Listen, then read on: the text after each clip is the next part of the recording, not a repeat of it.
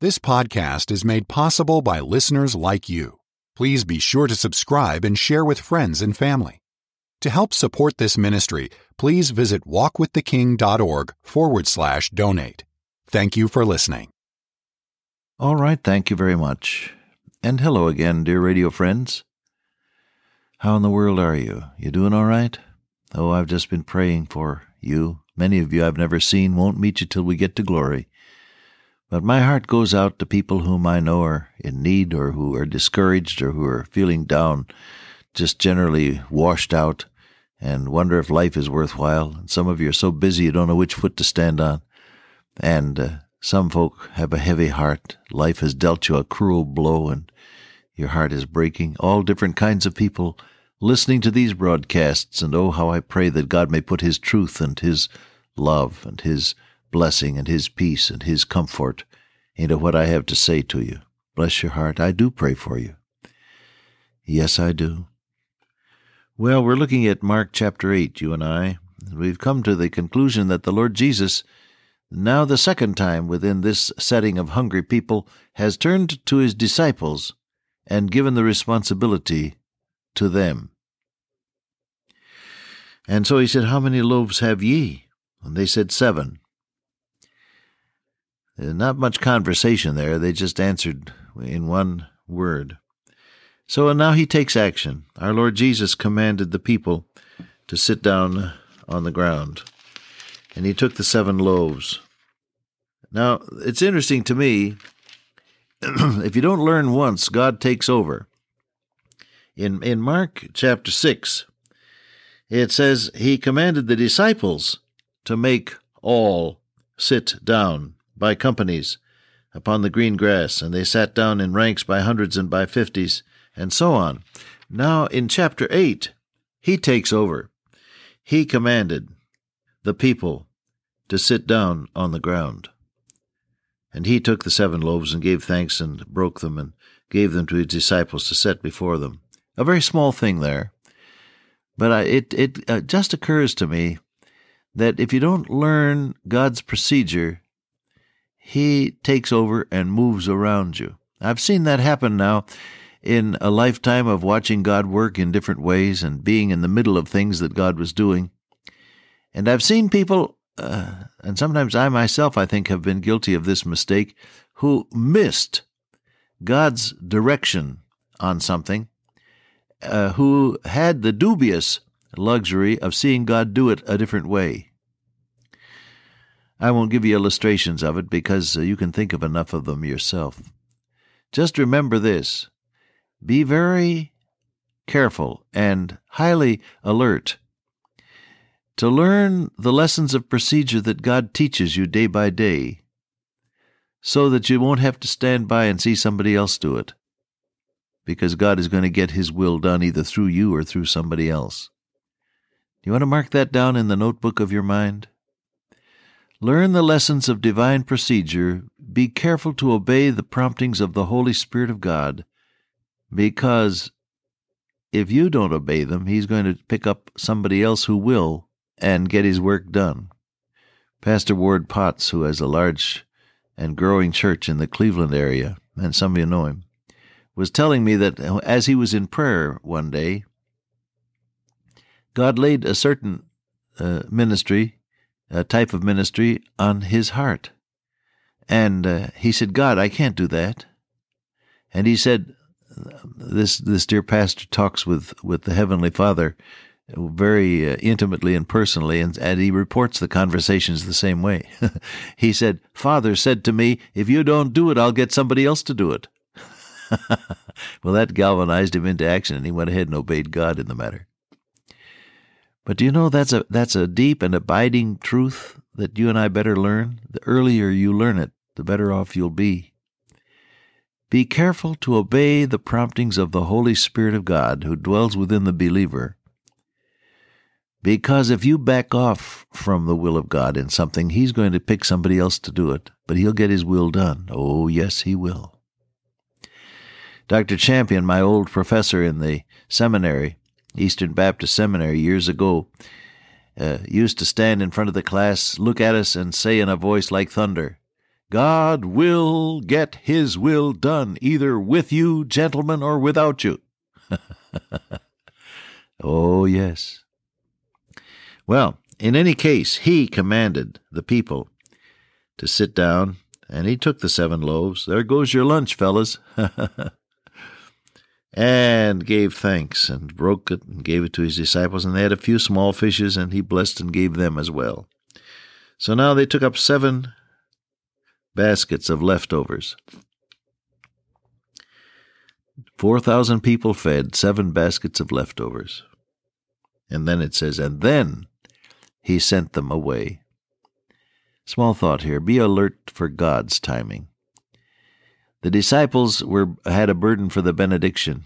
In another record of the feeding of the 5,000, we have the disciples saying, send them away, for the day is now.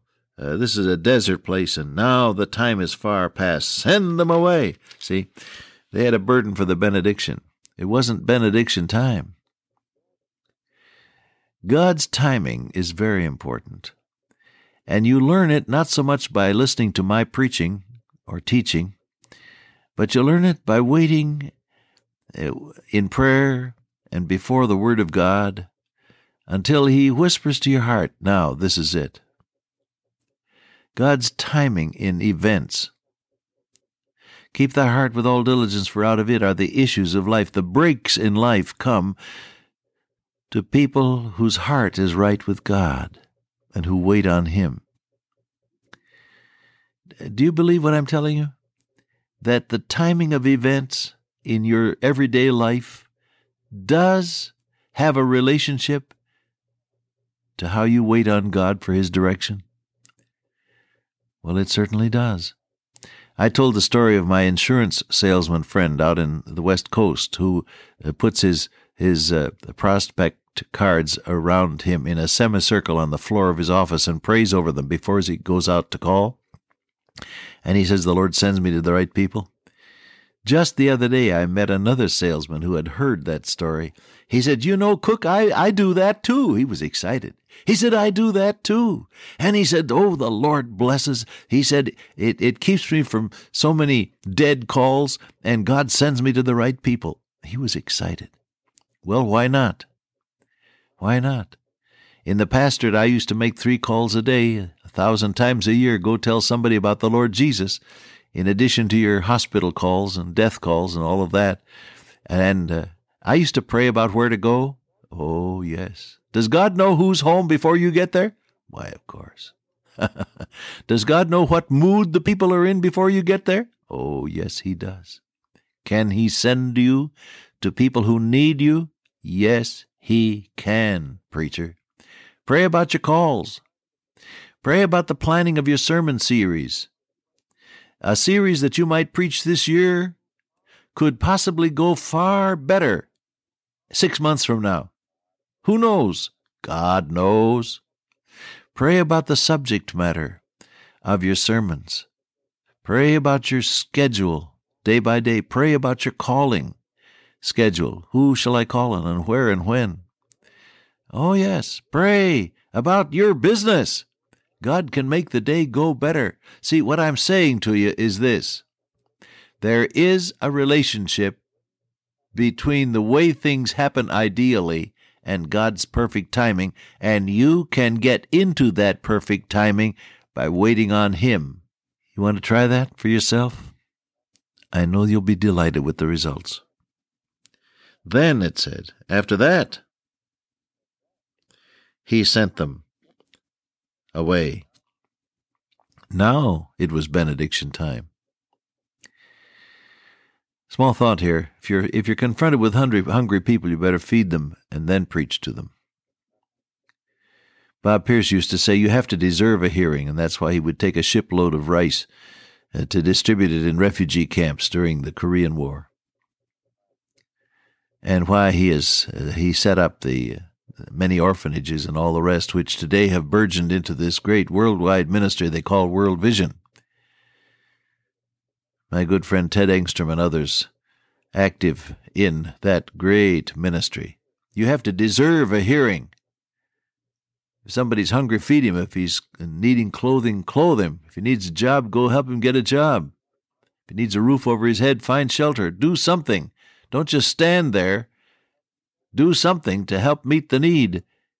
And in the process, you can tell that individual or that crowd about the Lord Jesus Christ. Deserve a hearing. Do something today to deserve a hearing for the gospel. Well, now we go on in Mark chapter 8 and verse 10. It says straightway, there's Mark's trademark again. He always uses straightway. Right away, don't delay. Let's get going.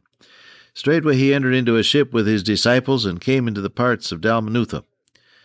And the Pharisees came forth and began to question with him, seeking of him a sign. That's our word miracle, a miracle from heaven, tempting him. And he sighed deeply in his spirit. This is the second mention of the sighing of the Lord Jesus. You find it in the preceding chapter, where the man who was deaf and dumb came to our Lord Jesus for help. And it says in Mark 7:34, looking up to heaven, he sighed, and saith unto him, Ephphatha, which is, be opened. And his ears were opened, the string of his tongue was loosed, and he spoke plainly. Now again, here it's different. He sighed, as recorded in chapter 7, because of the misery of the people, this man particularly around him. Now he's sighing because of the unbelief of people. He sighed deeply in his spirit and said, Why does this generation seek after a sign? In other words, miracle proof that I am what I say I am. Verily I say unto you, there shall no sign be given to this generation. He left them, entering into the ship again, departed to the other side. Now, if in an unbelieving heart you say, well, show me and I'll believe, you are risking what these Pharisees were risking, and that is that the Lord Jesus will turn away from you. It says he left them. Today, my friend, somebody may be just sort of standing on the edge of a commitment of faith, but in your heart you say, oh, I don't know, I don't think it's going to work. I don't know about all this. I wish somebody would prove to me that it's real. And what you're risking, my friend, is that you're going to miss a meeting with the Lord Jesus Christ. Right now, commit yourself to him. He said, I'm standing at the door of your life and knocking. If you hear my voice and open the door, I will come in.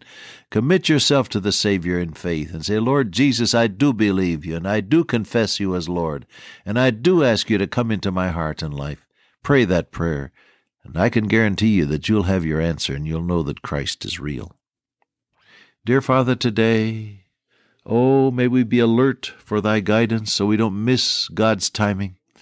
May we be open to thy presence so we don't refuse thy blessing and have thee turn away from us. May we walk closely with the Lord. I ask in Jesus' name, amen. Till I meet you once again by way of radio, walk with the King today and be a blessing.